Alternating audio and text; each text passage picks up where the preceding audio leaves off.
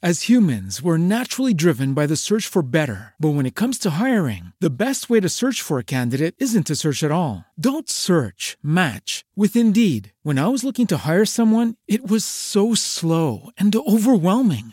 I wish I had used Indeed. If you need to hire, you need Indeed. Indeed is your matching and hiring platform with over 350 million global monthly visitors, according to Indeed data, and a matching engine that helps you find quality candidates fast. Ditch the busy work. Use Indeed for scheduling, screening, and messaging so you can connect with candidates faster. And Indeed doesn't just help you hire faster. 93% of employers agree Indeed delivers the highest quality matches compared to other job sites, according to a recent Indeed survey. And listeners of this show will get a $75 sponsored job credit to get your jobs more visibility at Indeed.com/podcast. That's Indeed.com/podcast. Terms and conditions apply.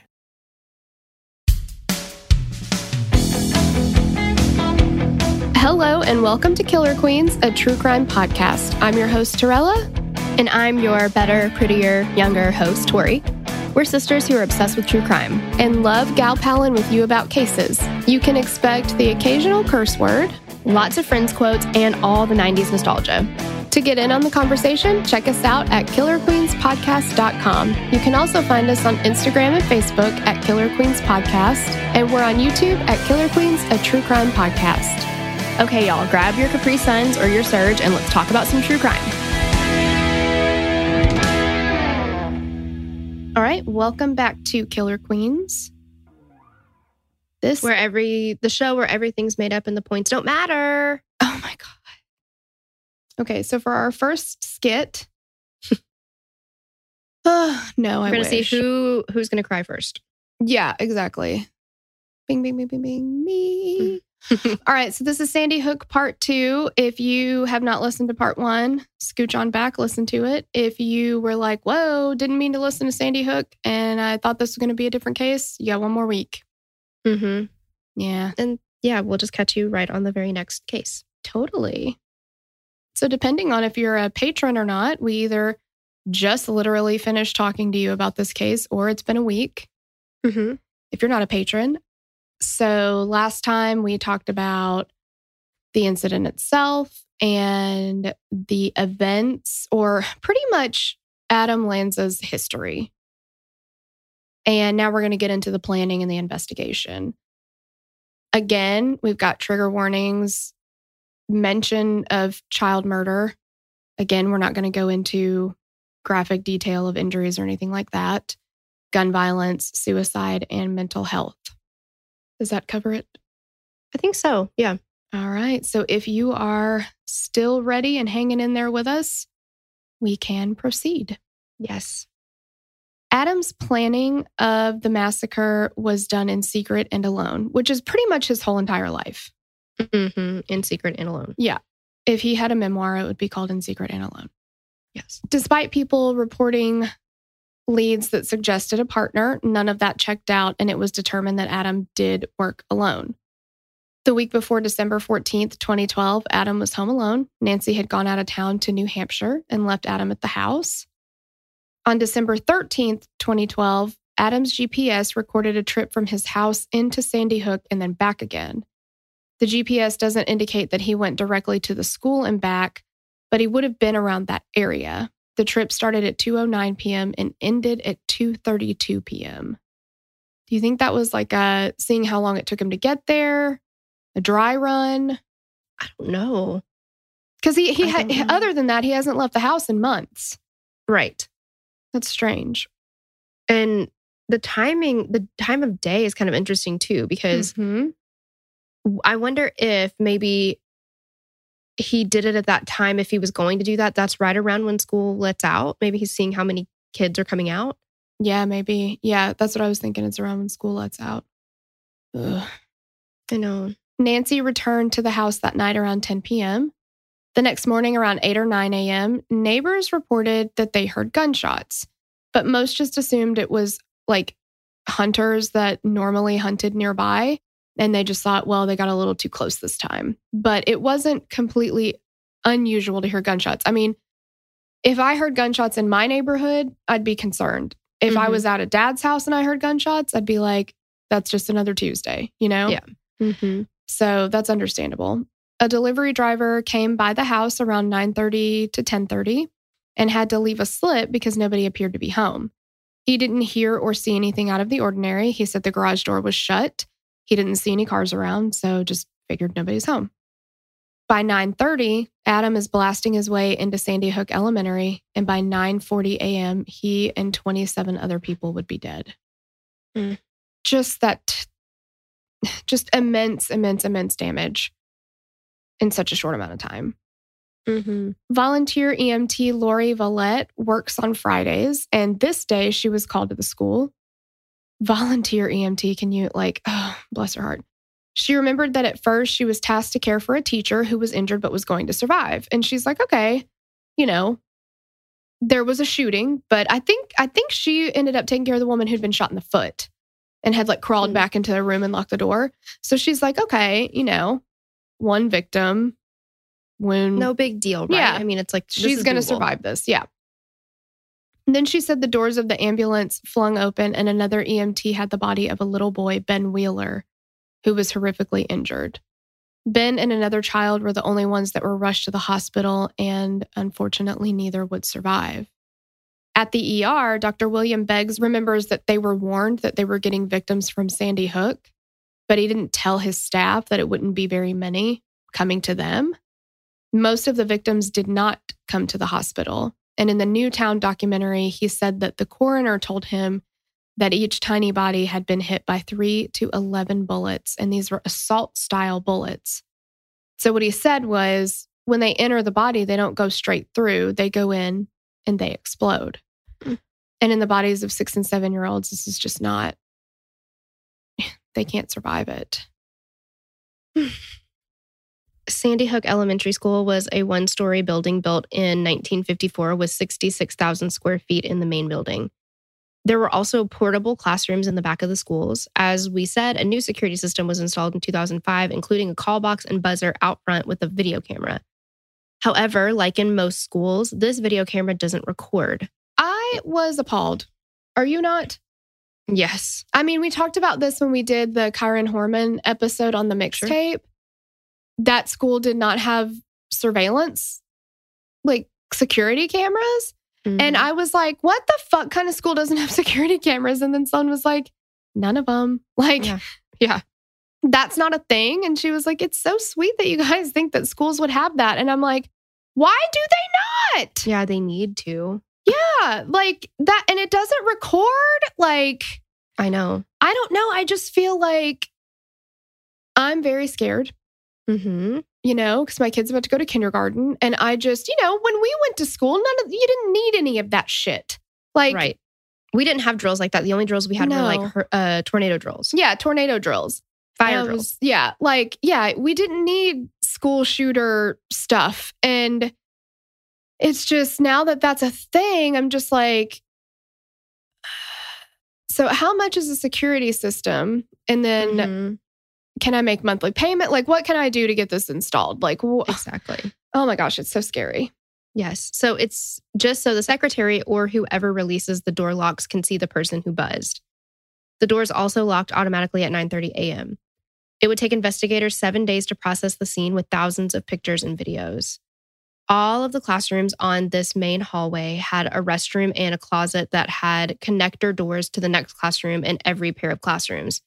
So 12 and 10 had a door that connected them, 8 and 6 had a connector, 4 and 2, so on and so on. Each classroom along the outside of the wall of the school had large windows looking out into the parking lot. There were about 9 bullet holes in these windows. They also all had automatic lighting that turns on with movement. In the wake of the shooting, police set up 2 command centers where parents and families could go.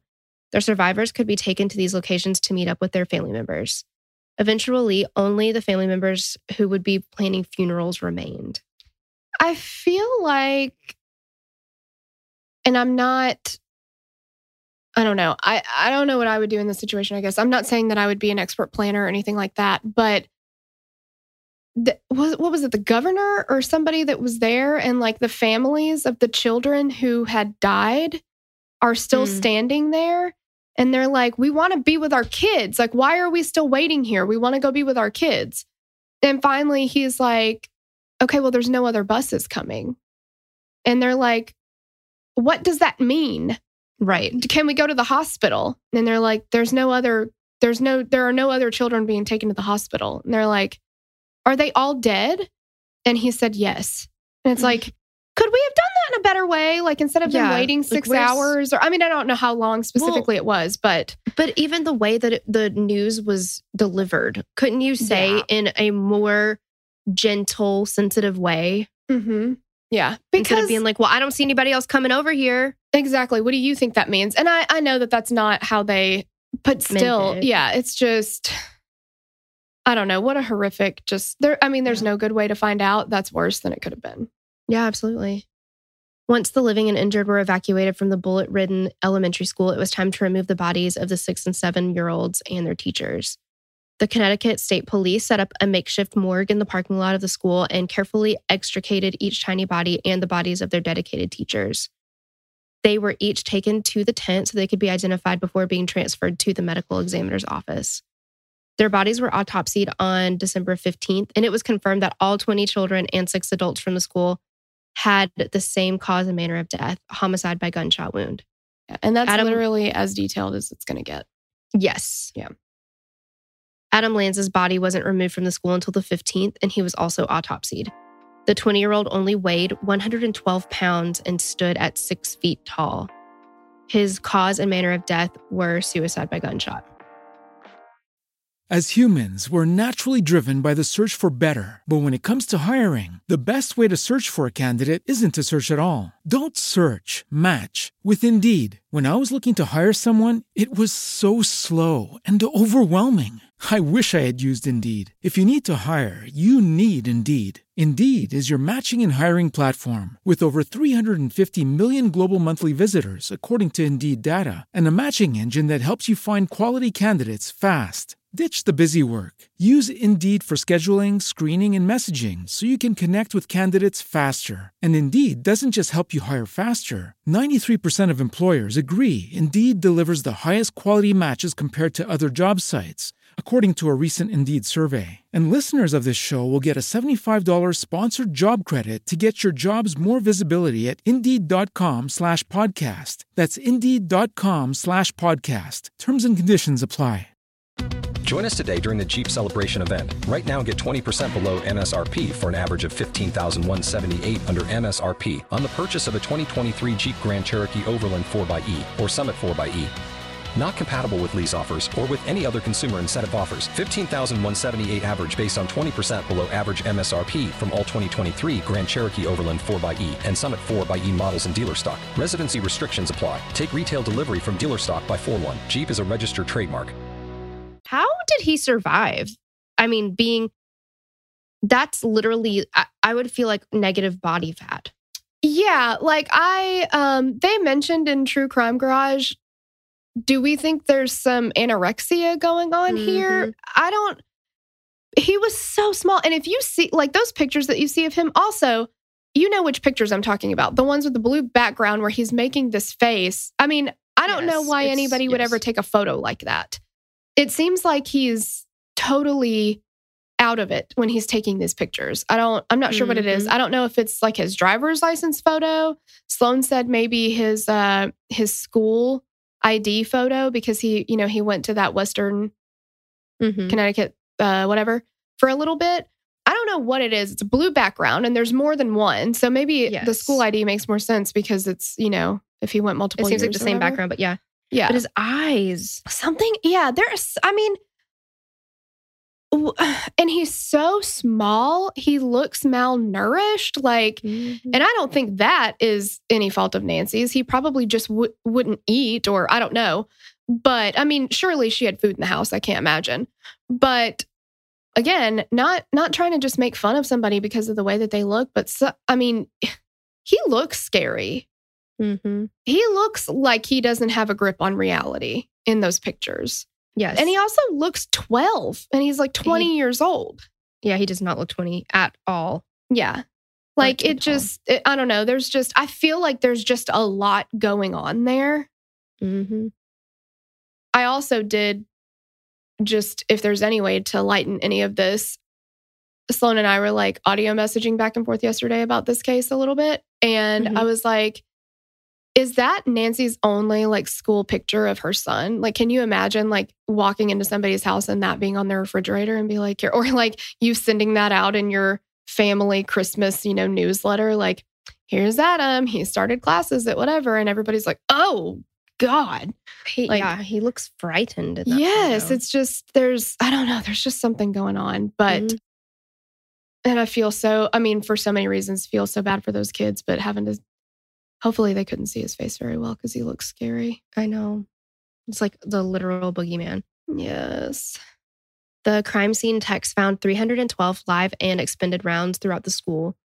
3 cars in the parking lot had been hit by 5 stray bullets from classroom 10. A warrant was drawn up the same day as the shooting by 5:30 p.m. so that the authorities were able to search the Lanza home. In the master bedroom, 52-year-old Nancy Lanza had been found in her bed, shot 4 times in the head, like we already said. Nearby was her murder weapon.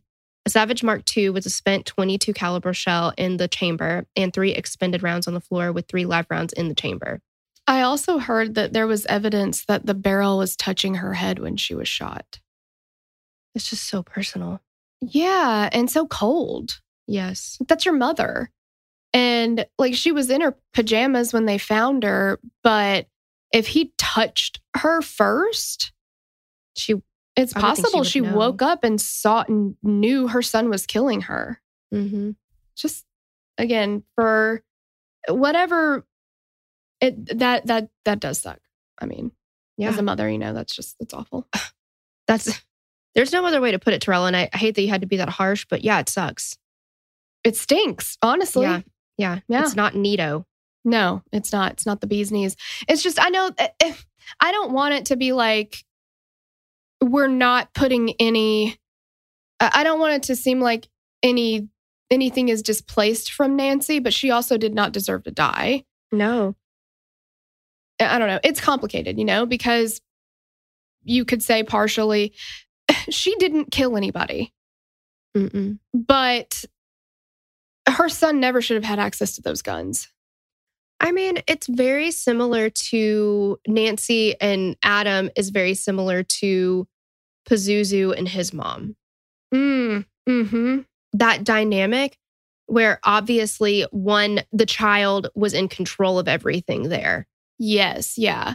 And the mom just kind of did what was told. Yeah. And if you haven't heard it, Pazuzu is, we covered The Devil You Know on Doc Jams. So it's like, what was it, 5 episodes, 4 episodes? I forget, but there's several episodes and there's a lot. And and even with Adam and Nancy, like Adam didn't allow her to put up Christmas decorations. He didn't allow her to have friends over inside the house. Like, you're the boss here. I mean, and I understand that he has some difficulties and you're certainly not going to do anything that's going to make your child's life more difficult. If that was something that would completely send him into some kind of a mental health tailspin or something, sure, I get it. But I don't think that's what that was. He controlled everything. Exactly. It's all about control, I think. Yeah. Also on the second floor was Adam's bedroom and computer room. In his bedroom, the windows were covered with black trash bags that had been taped over the windows. There was a hard drive that had been intentionally damaged that they have never been able to recover anything from. There were a bunch of firearms in the house, as well as a number of swords, knives, spears, etc. There was a Christmas check discovered from Nancy to Adam for the purchase of a CZ-83 firearm. Whatever there was also... is. Yeah. I never heard of half of this stuff. There was also a huge gun safe with huge bullets stored on the side. And Sloan said that it was the size of one of those small European refrigerators, which is massive. In Adam's room, they found an article from the New York Times from February 18, 2008 about the shooting that had occurred at Northern Illinois University, as well as 3 pictures of what looked like a dead body covered in blood and wrapped in plastic. He also had the book Amish Grace, How Forgiveness Transcended Tragedy, about the October 2006 shooting at an Amish school that killed 5. And copies of newspaper articles from 1891 about a shooting of children. On his computer, they recovered 2 videos of suicide by gunshot, movies about mass shootings, and a computer game called School Shooting that was a first-person perspective from the shooter's point of view of a school shooting, images of Adam with a rifle to his head, a 5-second video dramatization of kids being shot, and an image of Adam in full gear with his guns and ammunition. Why in the fuck is there a game called School Shooting? Yeah, that should be, I mean, I don't know. I guess there's like ways to get illegal shit, but yeah, that should not be a thing. And he played a lot of video games. He played a lot of those violent first-person shooter video games. A lot of the games that I can't remember the name of the other one that he played a lot, but he would play it all the time. And the more people you killed, the more points you got. You had the goal was to get to wipe out as many people as you could. Yeah, get as many kills as you could. And often in that video game, people would, once they hit their number or whatever the number they were going to hit, you could actually kill yourself in the game, and that added to your kill count. Mm-hmm. Yeah, he's not playing Animal Crossing. Yeah, does that sound familiar? I mean, because he ranks all of these, like, with the spreadsheet, he ranks all that by number of kills. Mm-hmm. Oh my gosh. Like so many signs. So many signs. The thing is, like we said in the last episode, yeah, your children do have a right to privacy. You also need to know what types of things that they're consuming. And this started before he turned 18. And you know what? You're 20 years old, but you live under my roof, and I'm going to go through your shit. Yeah, exactly. Well, and the fact that, I mean, I know that as a parent, if your whole house is your house, right? And as a child, you have your bedroom.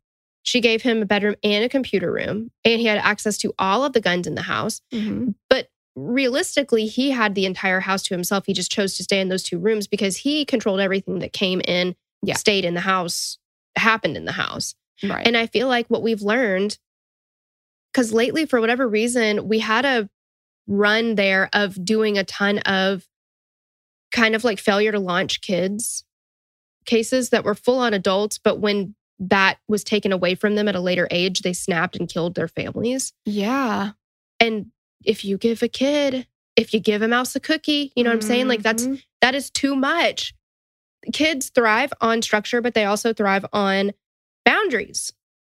You can't have everything that you want to. That's life. Right.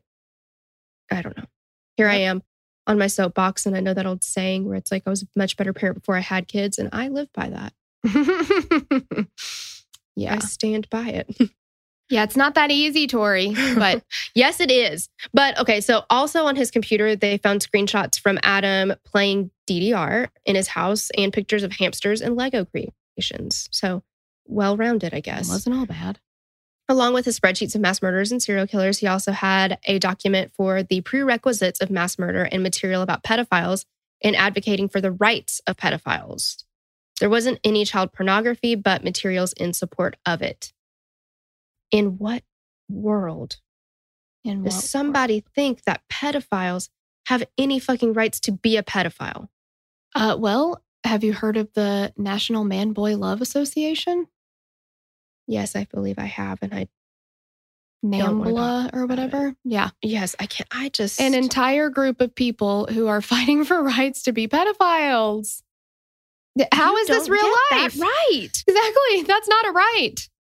Because if your right it hinges on taking another person's right away, you don't get that right. Exactly. Well, and I think that very many people have a very confused idea of the difference between a right and a want. Yes, yes. And I would venture to say that there are many, many adults, unfortunately, that do not understand the difference between, and it's everybody that we talk about when, as far as murderers and suspects and all that kind of stuff goes, if they're guilty, they have no idea what it means to have a need versus a want. They think everything is a need. Right. Mm-hmm. Yeah, exactly. Yeah. And that's all I'm going to say about that. Okay, so I don't want to give way too much time to this, but there are a lot of people who think that Sandy Hook was a conspiracy, that it was a hoax. I do not understand it. No, I do not understand it. I remember exactly where I was when I heard about Sandy Hook happening. Like, I cannot imagine it going through my mind if I saw that on the news. 27 dead, 20 of which are first graders. And me being like, well, that's fucking made up. Can you imagine being one of the victims' parents and having people tell you or hearing that it wasn't real? Because I watched the Newtown documentary and oh my God, I wasn't 2 minutes in, I was sobbing. Oh yeah. And some of the parents, they say things like, I have to, I kept thinking like, maybe it didn't happen. Maybe it didn't happen. And it's not because they think it's a conspiracy or a hoax. They think it's because maybe their child is actually still alive for them. Like, right. Yeah. Because guess what? Their child existed. Mm-hmm. I don't know. It's like when something like this happens, immediately the conspiracy theorists come out and they say, well, the government set it up. The children never existed in the first place. Like, that is so cruel. Yeah, it's so cruel. And some of these people started prank calling parents of murdered children. Mm-hmm. They started calling legislators and calling them and saying, I'm going to kill you, or calling them names, or this is Adam Lanza, I'm going to kill you. Like, you should never, ever, ever utter his name to the parent of a child who he killed. No. And for what? A joke? Right. And then, some people were saying the massacre had been, quote, staged by some sort of New World Order global elitist intent on taking our guns and liberty. That is so tone deaf, it's not even funny. Uh-huh. A professor at Florida Atlantic University, James Tracy, posted online that he doubted the authenticity of the massacre. And by January that would be 2013 by then, there was a 30-minute YouTube video with over 10 million views posted called The Sandy Hook Shooting Fully Exposed. The video dared to ask, quote, wouldn't frantic kids be a difficult target to hit? Suggesting that if it had been a real event, Adam Lanza couldn't have killed that many kids because they would have been running. Where were they running? They were trapped. And terrified. Have you ever seen, if I was terrified, well, that's, I know you paralyzed with fear. Mm-hmm. Mm-hmm. Where are you going? Yeah, where are you going? 6 and 7-year-olds. 6 and 7-year-olds, and they're stuck in this classroom because he's coming in through the door out. Mm-hmm. I just cannot believe that people could be so heartless that they would even question the validity of a child being murdered. Yeah. And they're like, well, if they were that scared, then they would, no, that's not right. Fuck you, man. And are we forgetting the weapon he was using? Mm-hmm. And the type of bullets he was using? And we're just gonna, not gonna phase us? He wouldn't be able to hit with that. If you've got a small area and you're shooting, of course you're gonna hit stuff. Mm-hmm. Exactly. I cannot. And I think what a lot of, I don't know. I feel like even if the news media had taken the time and the energy to be corrected, not first, which never happens, but even if they had, I think conspiracy theorists still would have come out. There still would have been people being like, well.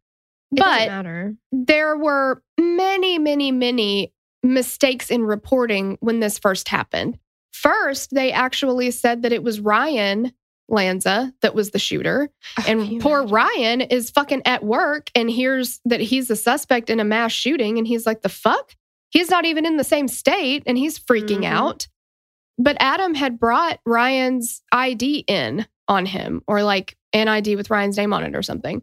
So initially they are not able to identify Adam as Adam. So they see this ID and they're like, well, I think it's Ryan. Then they said that that there were multiple shooters. At one point, they reported that the shooter's girlfriend and mother were missing from some other state. Like, Adam definitely never had a girlfriend. They were just, for ratings, for the sake of being number one. I want to be the first one to get this report out there. I don't give a fuck if it's right. I don't give a fuck what happens, So the way that Ryan Lanza finds out that his mother and brother are dead is because he's being accused of being the shooter. Like, he doesn't even know any of this is going on.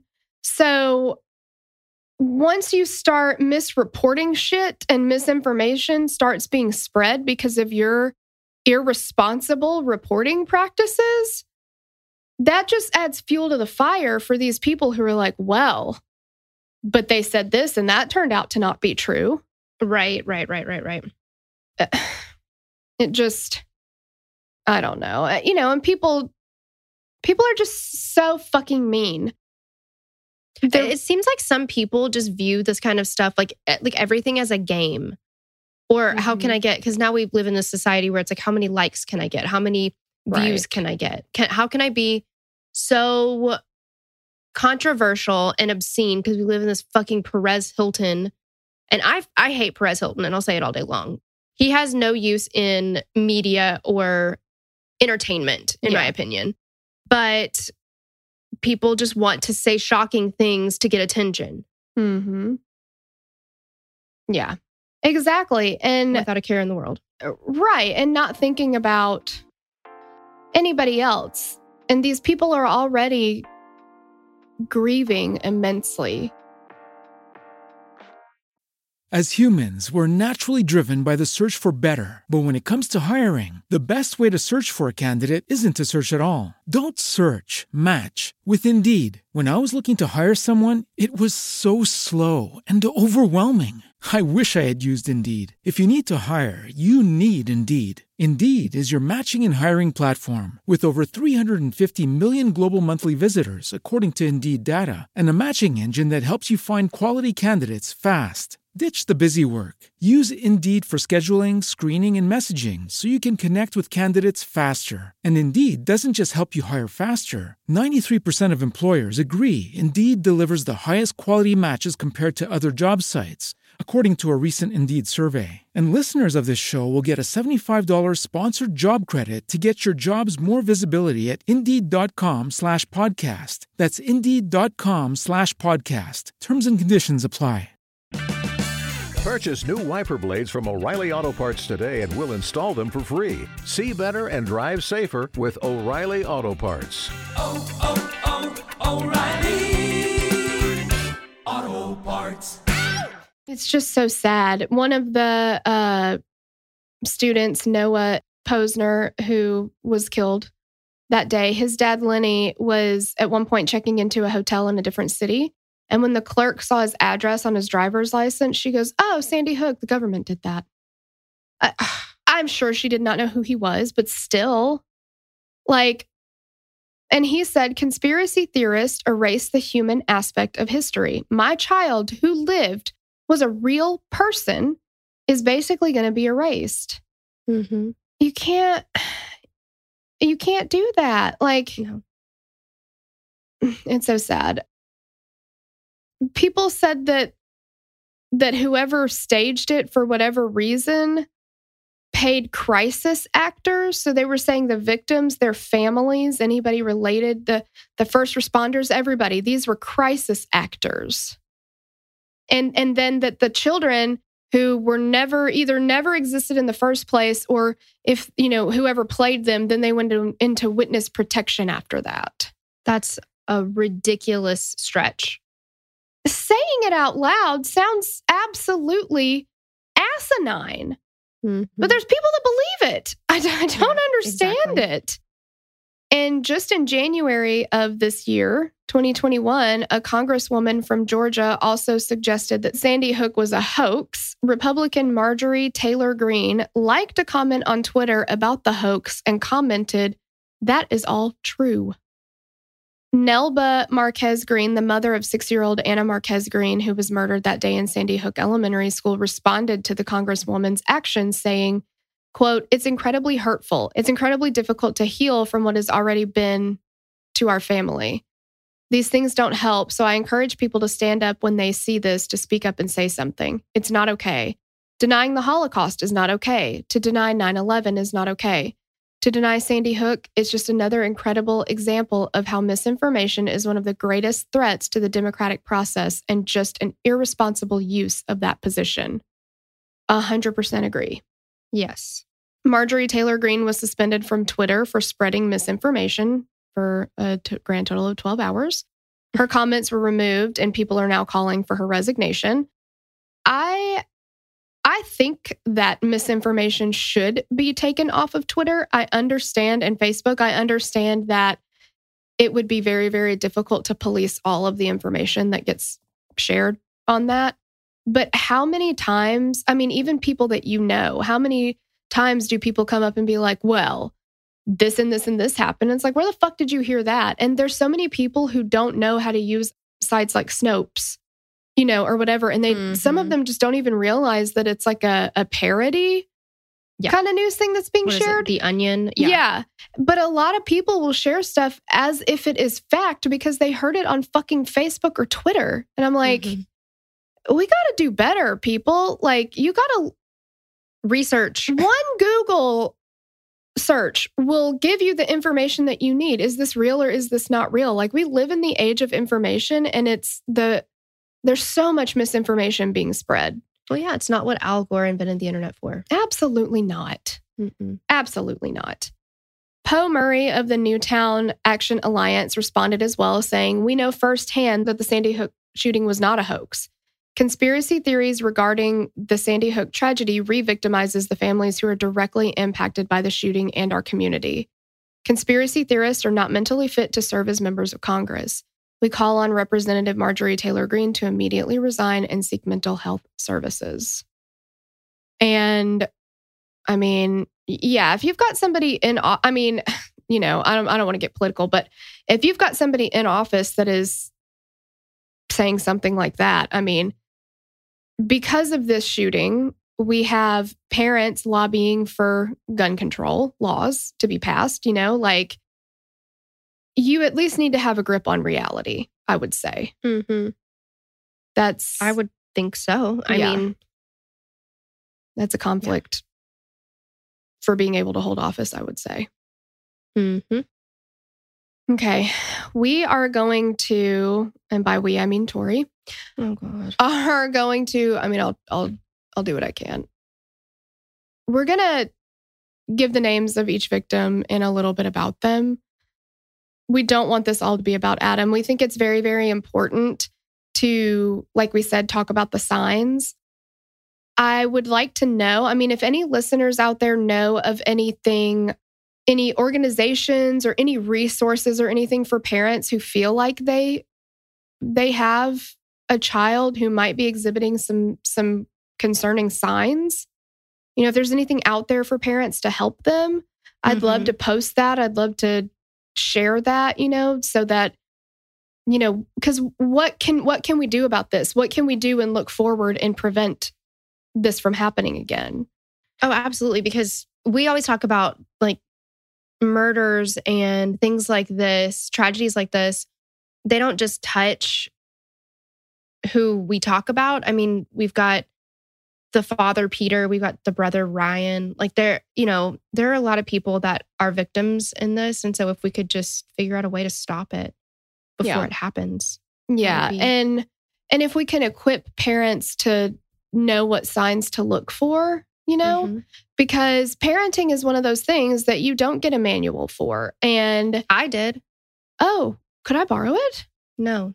Too late now, I guess. But you know, and there's no prerequisites to having a child. It's literally like one of the only things in life that like anybody can do it.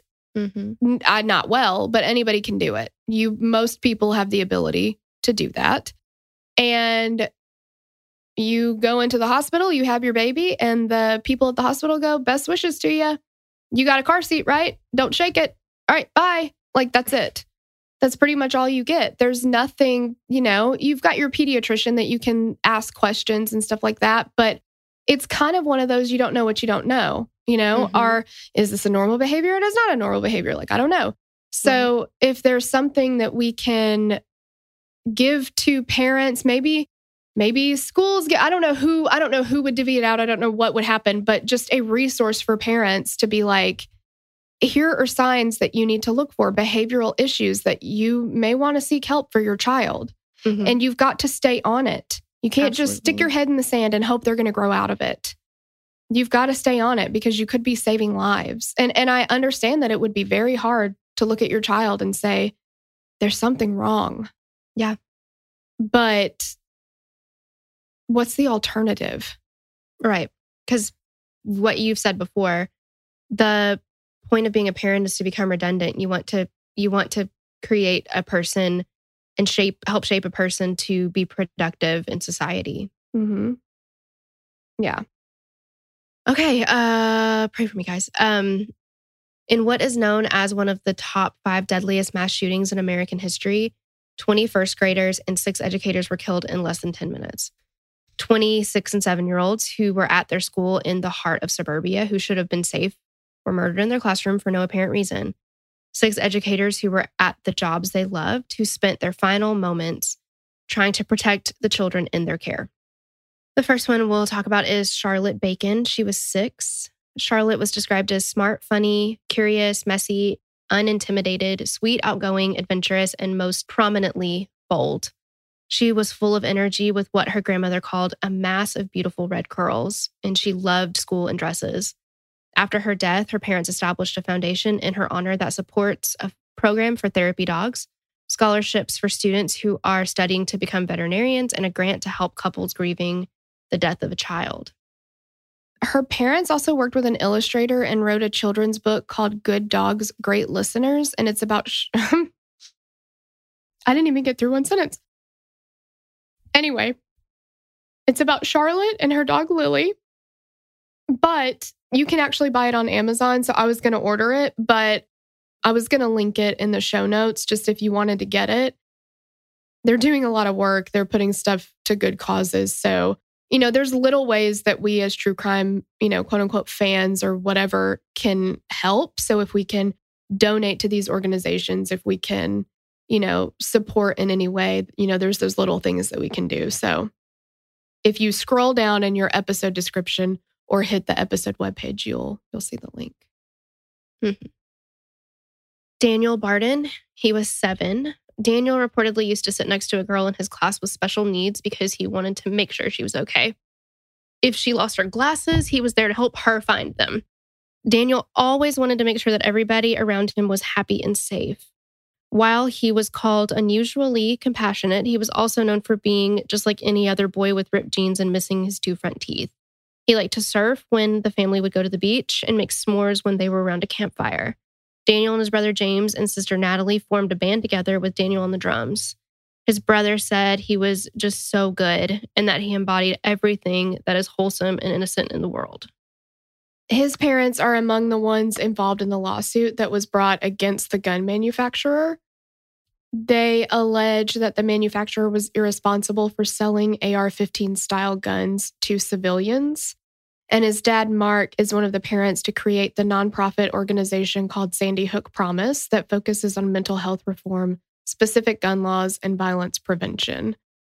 Part of this program involves teaching students and adults to know the signs for a person who's at risk of violence. So we will link to that as well. Olivia Engel, 6. Olivia Rose Engel had a favorite stuffed animal, lamb. Her favorite colors were pink and purple. She took dance lessons and played tennis, loved to swim and play soccer. Olivia was a Girl Scout who loved musical theater, singing, and making art projects. Every night, she led her family in grace at dinner and was a very proud big sister. Her family said that she was insightful, she laughed a lot, and she had a great sense of humor. She lit up a room and was grateful, never greedy. Her family raised money for Newtown Park and Bark, a local dog park. Seems like so many of these families are, and you see this with a lot of cases that we've covered, you know? It's like families turn into activists and they were never planning to do that. But, and certainly not saying that a family who doesn't turn activist or lobbyist aren't doing anything.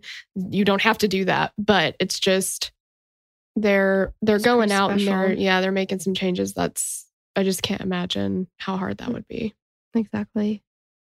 Josephine Gay, she was 7. Josephine had only just turned 7 days before she was shot in her classroom. She preferred to be called Joey and was called the girliest of her sisters. Joey loved purple and riding her bike. In the summers, she would sell lemonade in her neighborhood. Joey was affectionate and a hard worker. Her parents said that she had to work harder to meet milestones that came so easily for her older sisters. She had been diagnosed with autism as well as global apraxia of speech. Apraxia makes it difficult to impossible for a person to move their mouth and tongue correctly. They typically have difficulty making their mouth say the things that they are thinking. I thought this was so sweet that because of her apraxia, she had difficulty communicating verbally. So her classmates learned sign language so that she could be included. These are just God, just angels, just babies. But her family started Joey's Fund that supports families in New England who have family members with autism and need additional resources. Anna Marquez Green, she was 6. Anna Grace Marquez Green was from a musical family with a prominent jazz musician, Jimmy Green, as her father. She was called a budding musician who had a gift for melody, pitch, and rhythm. Her family also said that Anna never walked anywhere. Her mode of transportation was dance. She danced from room to room and place to place. After her death, Anna's dad created a tribute album called Beautiful Life. They also created the Anna Grace Project, and it supports arts education and works with schools to implement the Love Wins curriculum. And the goal is to improve the social and emotional skills of students and staff at schools. Dylan Hockley, 6. Dylan Hockley was born in England and had moved to Connecticut only 2 years before the shooting. His parents said, "We specifically chose Sandy Hook for the community and the elementary school. We do not and shall not regret this choice." They feel that despite the trauma they have endured, their children thrive there. Even though Dylan was taken from them, they still feel very strongly about Sandy Hook and Newtown. Dylan adored chocolate and his big brother, Jake. Jake was Dylan's best friend and role model. Dylan loved to cuddle, jump on the trampoline, and play tag with his friends at the bus stop every morning.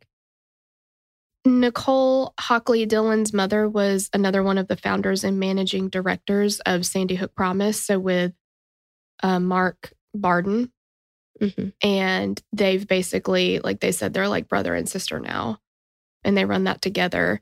And these parents are also part of the lawsuit against the manufacturer of the guns that killed their child. Madeline Sue, she was 6. Madeline was called a petite princess with a very big personality. She liked to swim in the pool and at the beach and ride her bike without training wheels as soon as she possibly could. She was sweet and unique, bright and determined, and loved running, dancing, and reading. Her family thought of her as a born leader. Catherine Hubbard, 6. Her middle name was Violet, but her hair was bright red.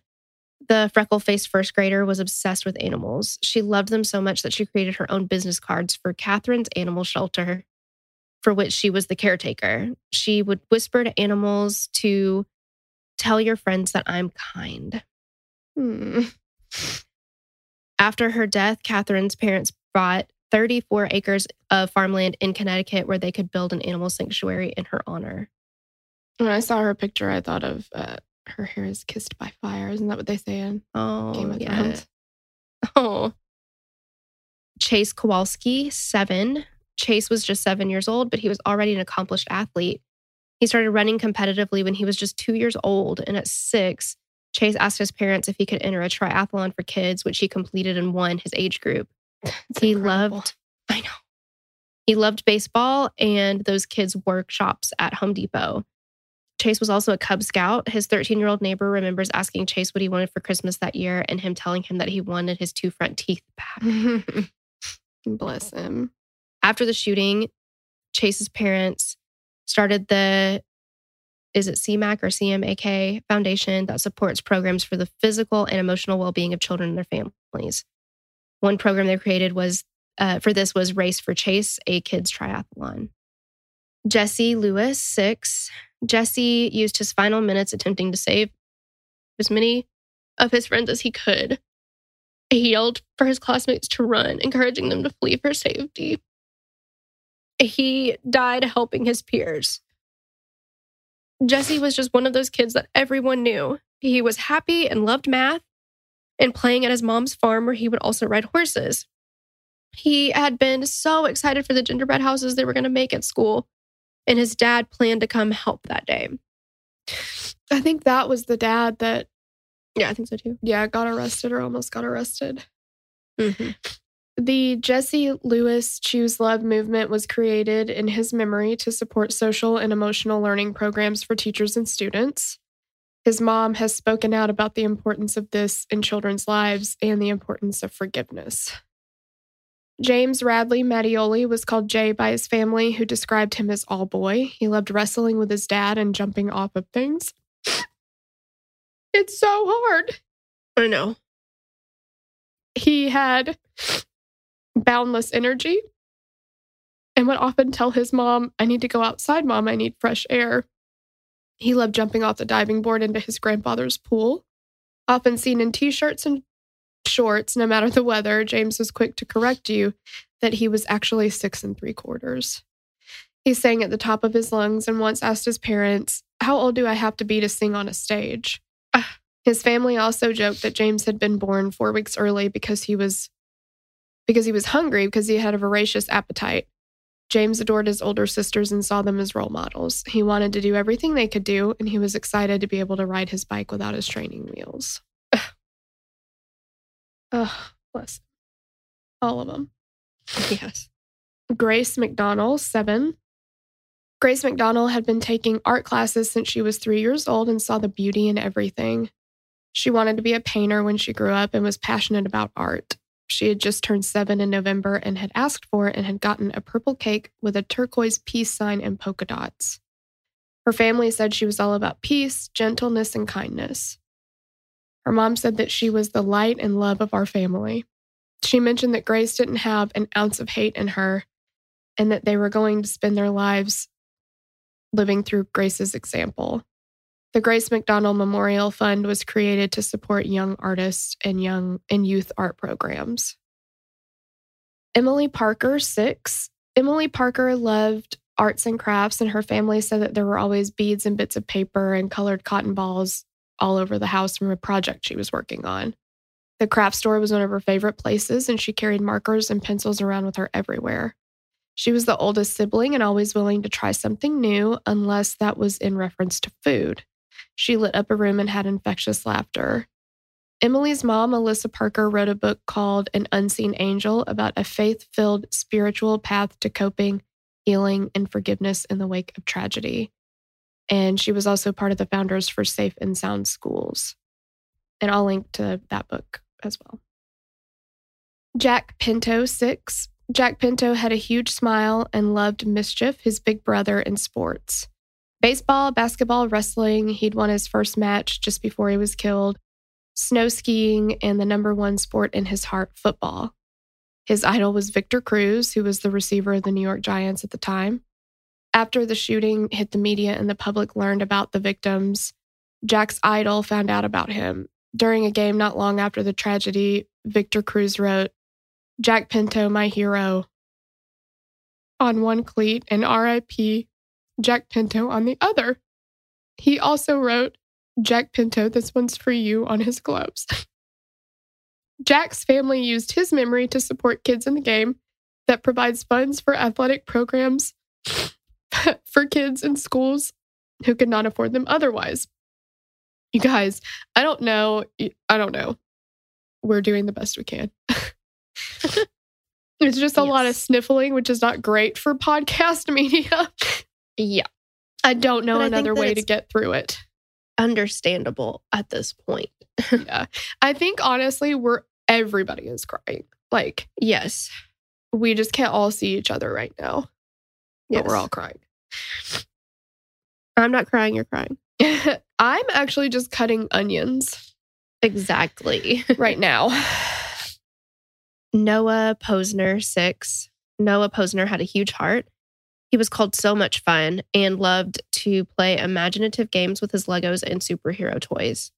His aunt said that he was gorgeous and he could get whatever he wanted just by batting his long lashes and looking at you with his big blue eyes. He was a little rambunctious and had a lot of spirit. Noah also had a twin sister, Ariel, who survived the school shooting. That morning on December 14th, Noah and his siblings rode to school with their dad and listened to Noah's favorite song, Gangnam Style. The family didn't have the heart to tell her right away that Noah had died. They couldn't figure out how you tell a child that. Noah was the youngest of the victims.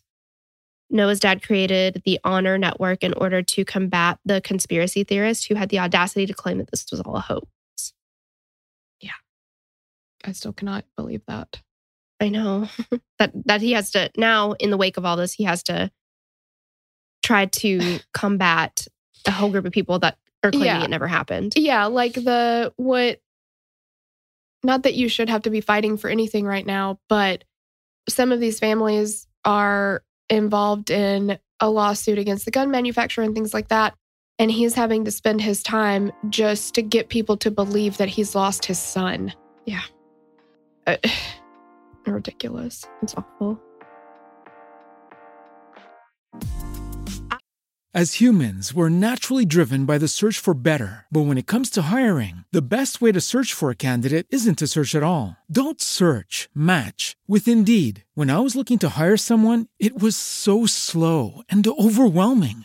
I wish I had used Indeed. If you need to hire, you need Indeed. Indeed is your matching and hiring platform with over 350 million global monthly visitors, according to Indeed data, and a matching engine that helps you find quality candidates fast. Ditch the busy work. Use Indeed for scheduling, screening, and messaging so you can connect with candidates faster. And Indeed doesn't just help you hire faster. 93% of employers agree Indeed delivers the highest quality matches compared to other job sites, according to a recent Indeed survey. And listeners of this show will get a $75 sponsored job credit to get your jobs more visibility at Indeed.com/podcast. That's Indeed.com/podcast. Terms and conditions apply. Caroline Previti, 6. Caroline loved pink. Some people even wore pink to her funeral. She was joyful and loved art and dance. Caroline even brought her parents her piggy bank one Christmas and asked to donate it to church so that she could make sure every kid would sit under the Christmas tree. The Caroline Previti Foundation was created by her parents and provides support for kids without the financial resources to take part in extracurricular activities. Jessica Ricos, 6. Jessica was one of those little girls that loved horses. Everything about horses. Movies, books, drawing horses, writing about horses, and horseback riding. For Christmas that year, Jessica had asked her parents for cowgirl boots and a cowgirl hat. Her parents had also promised she could have her own horse when she turned 10, but she never reached that milestone. Jessica also loved orca whales. She spent hours watching all the Free Willy movies and even took notes on orcas. She once told her mom, I just want to be friends with an orca. Jessica's parents called her our little CEO because Jessica had an answer for everything and didn't miss a trick. She was constantly planning and figuring out the details of things and asking questions. To honor Jessica's love for horses, her family created the Jessica Ricos Foundation that supports horseback riding scholarships as well as research and internships on orca and whale conservation. Benjamin Wheeler, 6. Ben Wheeler was said to be full of urgent questions that he needed the answer to at once. He demanded attention and was described as irrepressibly bright and spirited. His dad would tell the Newtown documentary that Ben was a challenge and that dinner time was difficult because he was all over the place. He said nothing ever moved fast enough. Ben loved the Beatles, the Number 7 Train, To Sunnyside, Queens, and lighthouses. Ben and his family had moved to Connecticut in 2007. And like his music teacher mom, Ben was musical. He had just recently had his first piano recital. This was said to be quite a feat for a boy who never sat still. Ben had told his parents that he wanted to be an architect and a lighthouse keeper when he grew up. And just that morning, Ben had said, I still want to be an architect, but I also want to be a paleontologist because that's what Nate, his big brother, is going to be. And I want to do everything Nate does.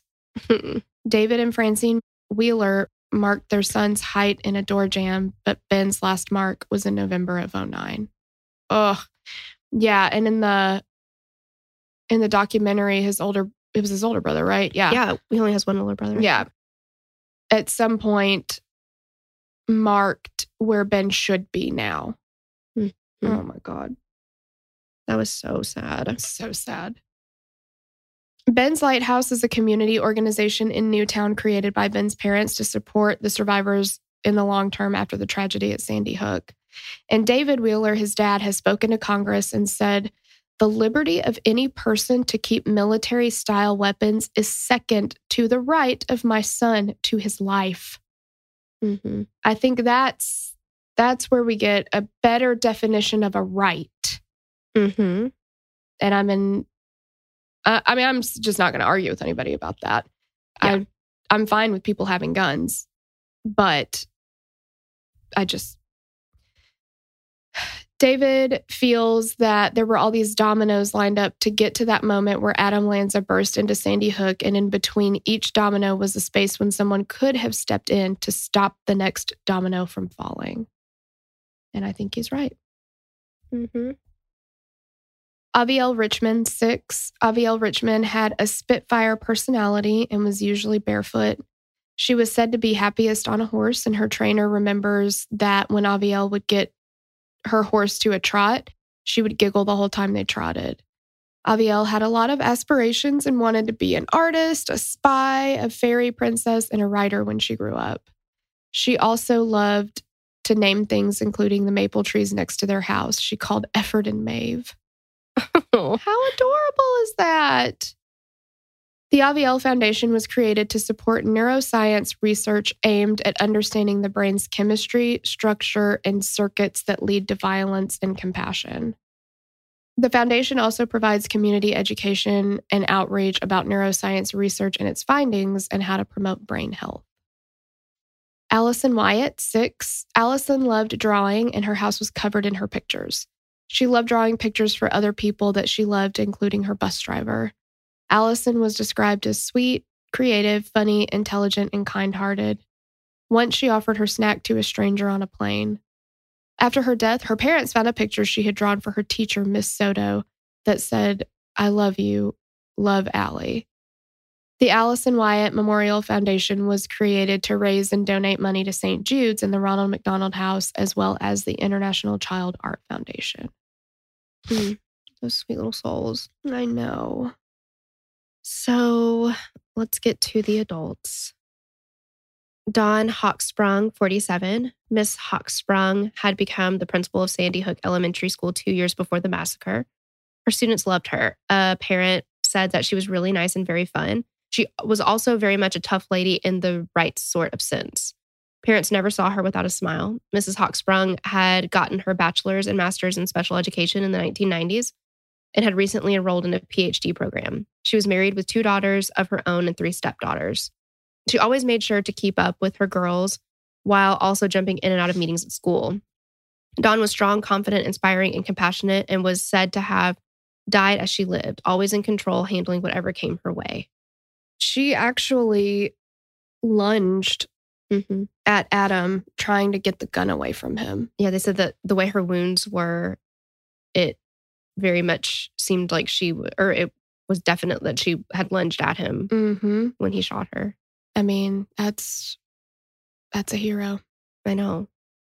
Mrs. Hawksprung's daughters, Christina and Erica, adored their mother. Since her mom's death, Erica has spoken out about her mom during the National Democratic Convention in 2016 to support Hillary Clinton and her commitment to gun violence prevention.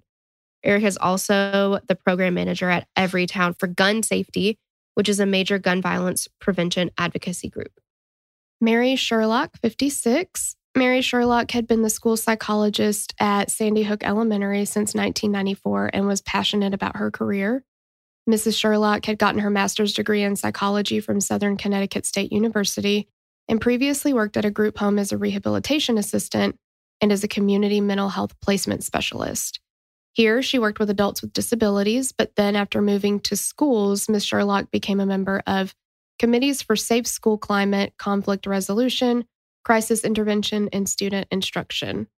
Mrs. Sherlock had been married to her husband Bill for over 30 years, and they had 2 daughters. Mrs. Sherlock loved gardening and reading, as well as going to the theater. Her passion was in her career, and wrote on her website, "I am ready to assist in problem solving, intervention, and prevention." After his wife was shot, Bill became part of the Sandy Hook Promise Group and has spoken out about the importance of the lawsuit that was brought against the AR-15 manufacturer. And if her last name is Sherlock, I'm really sorry. Yeah. Victoria Vicky Soto, 27. Victoria, who was called Vicky Soto, was just 27 years old and had wanted to be a teacher ever since she was 3 years old. She had achieved this goal and was living her best life as a first grade teacher at Sandy Hook Elementary. When the shooter burst into her classroom, she instinctively went into action, remembers her cousin. When a monster came into her classroom, she tried to protect the kids she loved so much. Her mom, Donna, said she would not have hesitated to think to save anyone else before herself, and especially the children. She loved them more than life, and she would definitely put herself in front of them any day. A student who survived told his dad that at first it sounded like hammers falling, and Miss Soto began moving the children to safety. The Saturday after she died, Vicky's beloved black lab, Roxy, spent the day walking around the apartment looking for her. Oh my God. The Victoria Soto Memorial was created to support scholarships for future teachers and other educational endeavors so that other people have the opportunity to live out their dreams as Miss Soto had. Lauren Russo, 30. At 30 years old, Lauren Russo had just been hired as a permanent substitute teacher at Sandy Hook. She was described as sensitive and focused and was working at Sandy Hook that day in place of another teacher who was out on maternity leave. Her family set up 2 scholarships in her name to support other people striving to become teachers. The Lauren Russo Memorial Scholarships were set up at Danbury High School, where she'd attended high school, and the University of Bridgeport Graduate School of Education, where Ms. Russo had gotten her master's in elementary education. Rachel Davino, 29. Rachel Davino didn't know it, but her boyfriend, Tony Curatelli, had recently asked her family for permission to propose and was planning to do so on Christmas Eve. Miss Davino was a behavior specialist and was passionate about her work with the children and adults with autism. She was working on her doctorate and had just completed the requirements to become a board-certified behavioral analyst. In her off time, she was working on a family cookbook by collecting all the family's classic Italian recipes. She also loved karate, photography, cooking, baking, and animals. Her obituary mentioned her tremendous smile. After her death, Miss Davino's family made plans to walk and raise money for Autism Speaks. Anne-Marie Murphy, 52. Anne-Marie Murphy was a married mother of 4 and the classroom aide in one of the first grade classes, and she adored her students. When the shooter burst into their classroom, she threw her arms around her students and her body between them and the bullets. She and the students were found in this embrace. That tells us a great deal about Mrs. Murphy. She spent her last moments attempting to protect her babies. She was described as a happy soul who was artistic and hardworking, but the best descriptor of Mrs. Murphy was hero. That's how one of the first responders described her to her father. Oh, guys, we did that. We got through that part. We did. It was messy, but hopefully you understand. Yeah. I have cried many times on this show. I think more on the mixtape somehow, but this one got us both. And I don't think I've ever cried. I don't think you have. Tori doesn't cry hardly at all in general. So it made me cry even more when she started crying. It was the whole thing. It was like, and then you guys are crying. We all cried. Everybody cried. Yeah. Don't blame me for this, okay? No, I was already crying, definitely. It just is. It's just so sad. It is. And, you know, we've talked about this so many times, but, you know, it's like the brightest. And for what, you know? Killed for what? And it's just, and that ripple effect. We talk about that in almost every case, because you've got so many victims in this case, and each of those victims has a family. Mm-hmm. And just so many people in the wake. And it's so hard because it's like, even if you found out, quote unquote, why, it would never be enough, right? Because it still doesn't make sense. No. It's so senseless, but we won't know why. Because Adam, again, got to control whether or not anybody found any information out, you know? Mm-hmm. He knew exactly what he was leaving behind, and he knew exactly what he destroyed, and, you know, whatever it was. Like, again, he wanted to control the narrative as much as he could. Yeah, absolutely. Like we said, some of the families have joined together to file a wrongful death lawsuit against Remington in 2015. So that was 9 families that joined into this. Remington made the Bushmaster AR-15 style rifle and sold it. And the suit claims that they never should have sold such a dangerous weapon to just a regular citizen. And that trial is scheduled for the 2021 calendar. The Newtown Action Alliance was created after the event in order to work toward preventing gun violence. In October of 2013, Sandy Hook Elementary was torn down and another school was built on the land. In 2014, the Connecticut Office of the Child Advocate, who investigates the death of any child in Connecticut, released a report that clearly laid out Adam Lanza's mental health struggles and surmised that it was very likely that there was a missed opportunity to stop this from happening by getting Adam help and treatment and not having easy access to these weapons. I mean, I don't want to say duh, but... Yeah, you're better than me. I was like, no shit. Yeah. The report said, this report cannot and does not answer the question of why Adam Lanza committed murder. Again, no shit. Yeah. The same was said in the state attorney's court report. The FBI declassified 1,500 pages from this investigation that detailed the investigation and court decisions. And if you guys think that Sloan didn't read every readable page of that, you're wrong. In those pages, it's pointed out that, quote, the obvious question remains, why did the shooter murder 27 people, including 20 children? Unfortunately, that question may never be answered conclusively, despite the collection of extensive background information on the shooter through a multitude of interviews and other sources. The evidence clearly shows that the shooter planned his actions, including the taking of his own life. But there is not clear indication why he did so or why he targeted Sandy Hook Elementary School. The document goes on to say that, quote, it is known that Adam Lanza had significant mental health issues that affected his ability to have a normal life and to interact with others. He was unable and unwilling to help himself deal with these issues, but at the same time, professionals who did see him, any indication that he was violent. The court documents claim that Adam's, quote, mental status was no defense to conduct, as evidence shows he knew his conduct to be against the law. He had the ability to control his behavior to obtain the results he wanted, including his own death.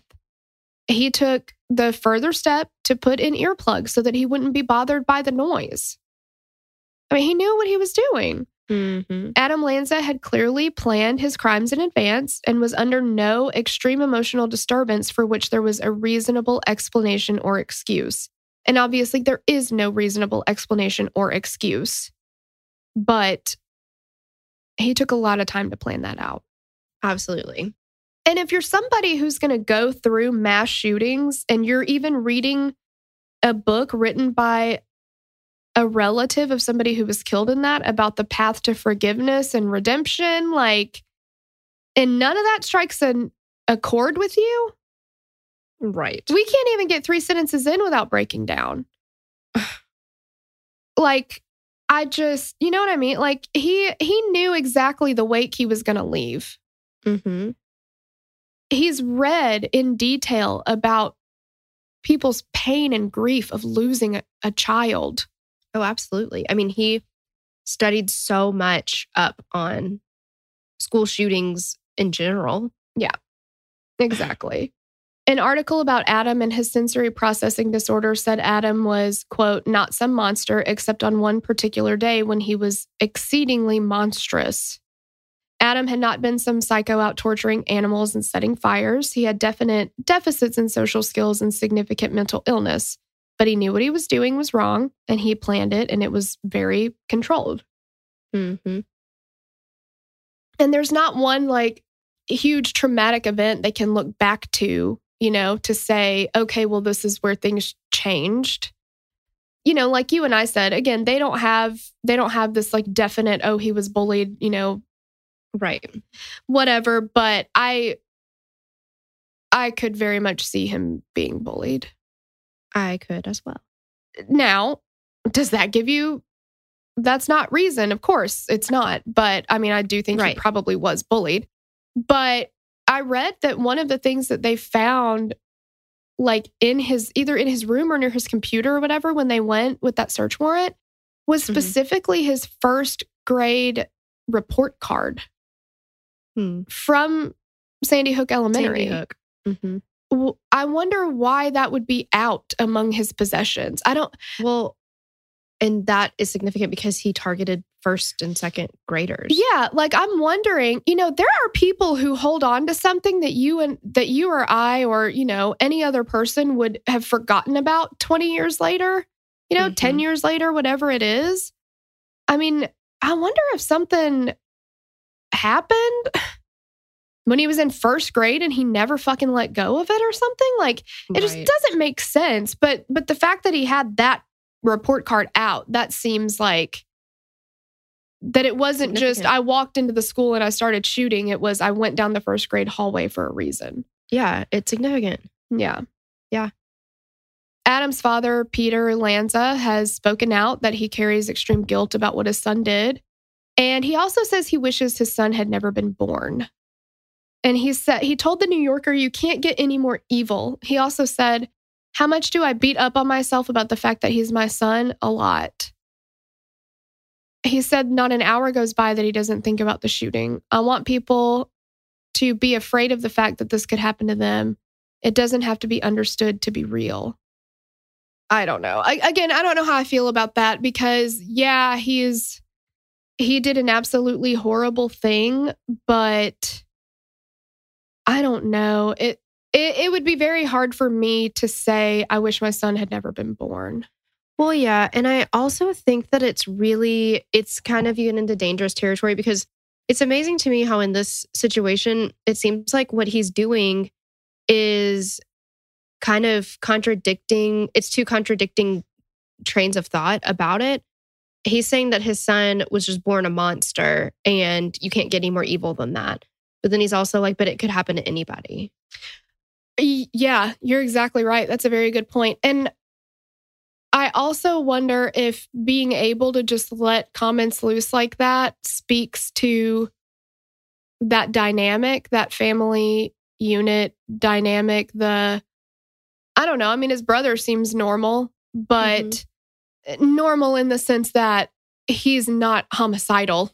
I mean, like, is it, like you said, there are some parents who, if they do have a child with any type of a disability, we talked about it in the Covina, the Christmas shooting. Bruce Pardo, because of his own irresponsibility and neglect, his son suffered a horrible injury and then had brain damage and, was never going to be able to live a normal life by himself. So what did Bruce say? Basically, he's damaged goods. I don't want anything to do with it. And he left. There are parents that feel that way. And you have to wonder if Peter knew that there were some of these disabilities that Adam had from a very early age. And did he treat him differently because of that? Did he not give him as much affection? And we don't have a ton of background on the dynamics of their relationship, but just because you write a check every month doesn't make you a father. Right. And it just kind of seems like he bounced on that. And from what I gathered from what he said, and I said it a last episode, it kind of seems like, I don't know, but I got the vibe that he was like, well, he's not the son that I expected, so I don't need him. Yeah, and you know what? Now that I think back more on that, and they're saying there's not one incident that we can look back at that says this is where everything snapped or this is like the trauma that caused the mental break. I think it's his parents' divorce. Mhm. Because before I mean- his parents' divorce was final, he was riding his bike outside. He still was wasn't super actual- social. But he was talking to people. He was Uh-huh. participating. He was going outside. You know, by the point that he committed this act, he had garbage bags duct taped to the windows so that no light could come in. Like, Mm. he wasn't leaving, going anywhere. You know, he was only talking to his mom via email. Now, again, there's a lot of stuff going on, but I think that divorce and then his dad getting remarried and then Mhm. his mom saying we're moving, All that just snowballed. I feel his psyche could not take that. like. Mm-mm. And he wasn't getting the help that he needed. Right. And there's a lot of different, I don't know what you can do with somebody who's under 18, but I would think you could have them committed for psychological evaluation if you are finding very, very violent drawings and stories. Well, that would require somebody to go into someone else's bedroom, And she wasn't allowed, so Mhm. forgot. Yeah. even though he had a trunk full of AR-15s and AK-47s and Yeah. all kinds of shit. Yeah. Yeah, so I think there is a divorce can be really, really hard on a kid. It Mhm. can change them in a lot of ways. And I think all those things happening, I don't know, I feel like that probably had a lot more to do with it than they initially thought.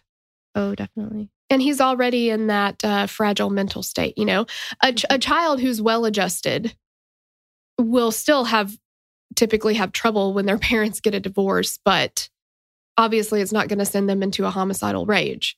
Mhm. This is, Mhm. you know, I just feel like what Peter's doing, and I could understand why, but I also think that it's irresponsible and unfair he's trying to distance himself so much from it. yes, yeah, exactly. Because he's like, well, you know, he was just evil and he was born that way. Nothing I can do about it. Like, Yeah. And take away and my also this- responsibility. well, this could happen to anybody. See Mhm. how easy this could be? It could have happened to you. It's not just about me and what I did. Right. Or how my family contributed to this. Yeah. Yeah, because who was equally responsible for and could have bringing up a gotten child. Adam help as Nancy? Yeah. Peter. Yeah. He could have done any of that, you know? And yeah, he wasn't checking up in his room or anything either. So yeah. I don't know. That's shitty. Mm-hmm. 12 family members of 8 victims were flown to D.C. on Air Force One, and President Obama spoke out about gun violence. The family members were there to hear the results of a new proposed gun legislation, but they would leave disappointed when the legislation was defeated. Despite losing 20 6- and 7-year-olds and 6 teachers who were doing nothing wrong and were simply at school, it was defeated. Ben Wheeler's dad said the first responsibility and first concern should be in making sure that their constituents are safe. The family said that they're not discouraged, though, and they will continue to fight. Oh, and all those conspiracy theorists that are like, yeah, Sandy Hook was just made up by the government to try to take our guns away from us. I'm like, the law didn't pass, dude. Yeah. If So now that's what? the goal, it didn't work. Yeah. Like, where's your proof now? Exactly. It's so ridiculous. The Hockleys actually live almost across the street from where the Lanzes live, but they never knew them before this. That house has since been torn down, but Nicole Hockley has stated that she does not forgive Adam's mom specifically. She said, you know, she gave him access to the weapons. I don't forgive her for that. Mark Barden said, I don't want closure. How could I ever say I'm over this now? There is no closure. And I can understand that. I mean, I think it was Mark Barden. It was one of the dads that said, we're so scared of forgetting them because every day Yes. that goes by is one day further away from My life with Daniel. Yeah. Mhm. Yeah. Yeah. I cannot imagine. Just No. like, yeah, thinking, what if I forget his laugh? Mhm. You know? the way his hair smelled. Uh-huh. Yeah. Yeah. Oh, so sad. It's so sad. So there you have it. Yeah. Tears, tears, tears. So many tears. Thank you so much for listening to this and doing this with us. I think we've reached a new level of friendship because we've all cried together now. Yes, I think so as well. I feel closer to you guys. Would be getting airbrush t-shirts together, something like that. Ooh, I like that idea. Yeah, I do too. Yeah, we definitely need to take our friendship to the next level because we've done the crying thing now. So yeah, so there's the ante here. Yeah. Yeah. Oh God. Okay. Well, we love you guys. Yes, we do. Thank you so much for listening. Yep. And we will catch you on the next episode. Bye. Bye. Okay, you guys, before we head out, before we're Audi 5000, is it 5,000? Yeah. Okay. Before we're Audi 5000, we wanted to do some shout outs for new patrons. Hey girl, thanks to Essence Jones. Thanks to Christy Rogers, Tiffany Palaconis, Jamie Gerard, David Perdomo, KG, Vanessa Hagler, Lindsay Hansen, Jessie Marie McKee, Brittany, Laurel Rutherford, Brandy McKay, Brittany, Xavier Cuvis, Mindy Underwood, Kira Goodwin, Kayla McGee, Elsie Staubard. You signed up, girl. Yay. Jordan Dennis, Amy Almaguer, Takara Galloway, Maggie Fletcher, Jackie Boyd, Christy Parsons, Danielle Hatfield, Stephanie, Charlotte Duncan, Ashley Weatherman, Sandy, N.D. Dryden Mason, Chelsea Brock, Carrie Spivey. Yay. Thank you guys so much. We love you. Yes, we love you. And we're going to do something a little different this week, and we're going to be doing this moving forward. So we have so very much appreciated the reviews that you guys leave, and it really does help other people, find the show. But, when people look through reviews, it helps them to really see, maybe what's different about this show or what you like about it. Yeah, what you like about it.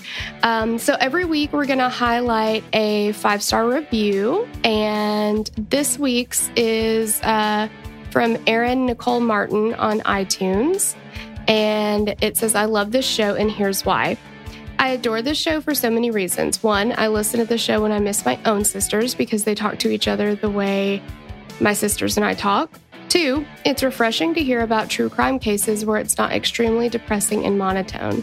I understand that all true crime cases are depressing, but they just make it easier to listen to. 3, I love that they give trigger warnings. A lot of true crime podcasts don't. I don't understand why so many people hate on them for the things they say in the beginning of every episode. They literally tell you before you listen that the show is like hanging out with friends, and while the topics are serious, they're not. Also, to the people that are saying things about the ads, how do you expect them to make money? If you don't like it, you don't have to listen to it, subscribe to it. So many people have been so nasty to the girls for doing what they love and trying to make a profit off it. It's annoying and uncalled for. Needless to say, I love the show and I love the girls. This is one of the best podcasts I've ever listened to. Oh my gosh. Is so sweet. What an amazing review. We cannot thank you enough for leaving it. That was so sweet. Yes, and I think she also recently joined the Patreon. So we're just so glad to have you. Thank you so much. And again, letting people know what you like about the show, what might be different about it, just kind of helps people understand. And it kind of helps people look at maybe some of the negative reviews and be like, okay, well, obviously that's just not that person's cup of tea, but I do like the 90s, or I do like a lighter take, or I do like some banter, whatever. Maybe I'll give it a shot kind of thing. Absolutely. And we do want to say, too, if there's something that you feel like we could change about the podcast or something that you personally don't love about it that is maybe more helpful, constructive criticism, send us a message. Yeah. It doesn't have to be a review. It could be a message because we can't talk back and forth on a review. So messages are where it's at. Yeah, definitely. And that is killerqueenspodcast@gmail.com. You can always email us. Yes, but thank you so much. We love you guys. Yeah, we love you guys. See you next week. Bye. Bye. We'd love to hear your thoughts on this case. Connect with us on Instagram or Facebook to continue the conversation. Thanks for listening, and we will meet you back here next week. Bye! The theme song for the show is created and composed by Stephen Toby. You can find more of Stephen's work on SoundCloud. Our logo was created by Sloan Williams of Sophisticated Crayon. You can find more of her work on Etsy. Visit us at KillerQueensPodcast.com for merch and other info about the show.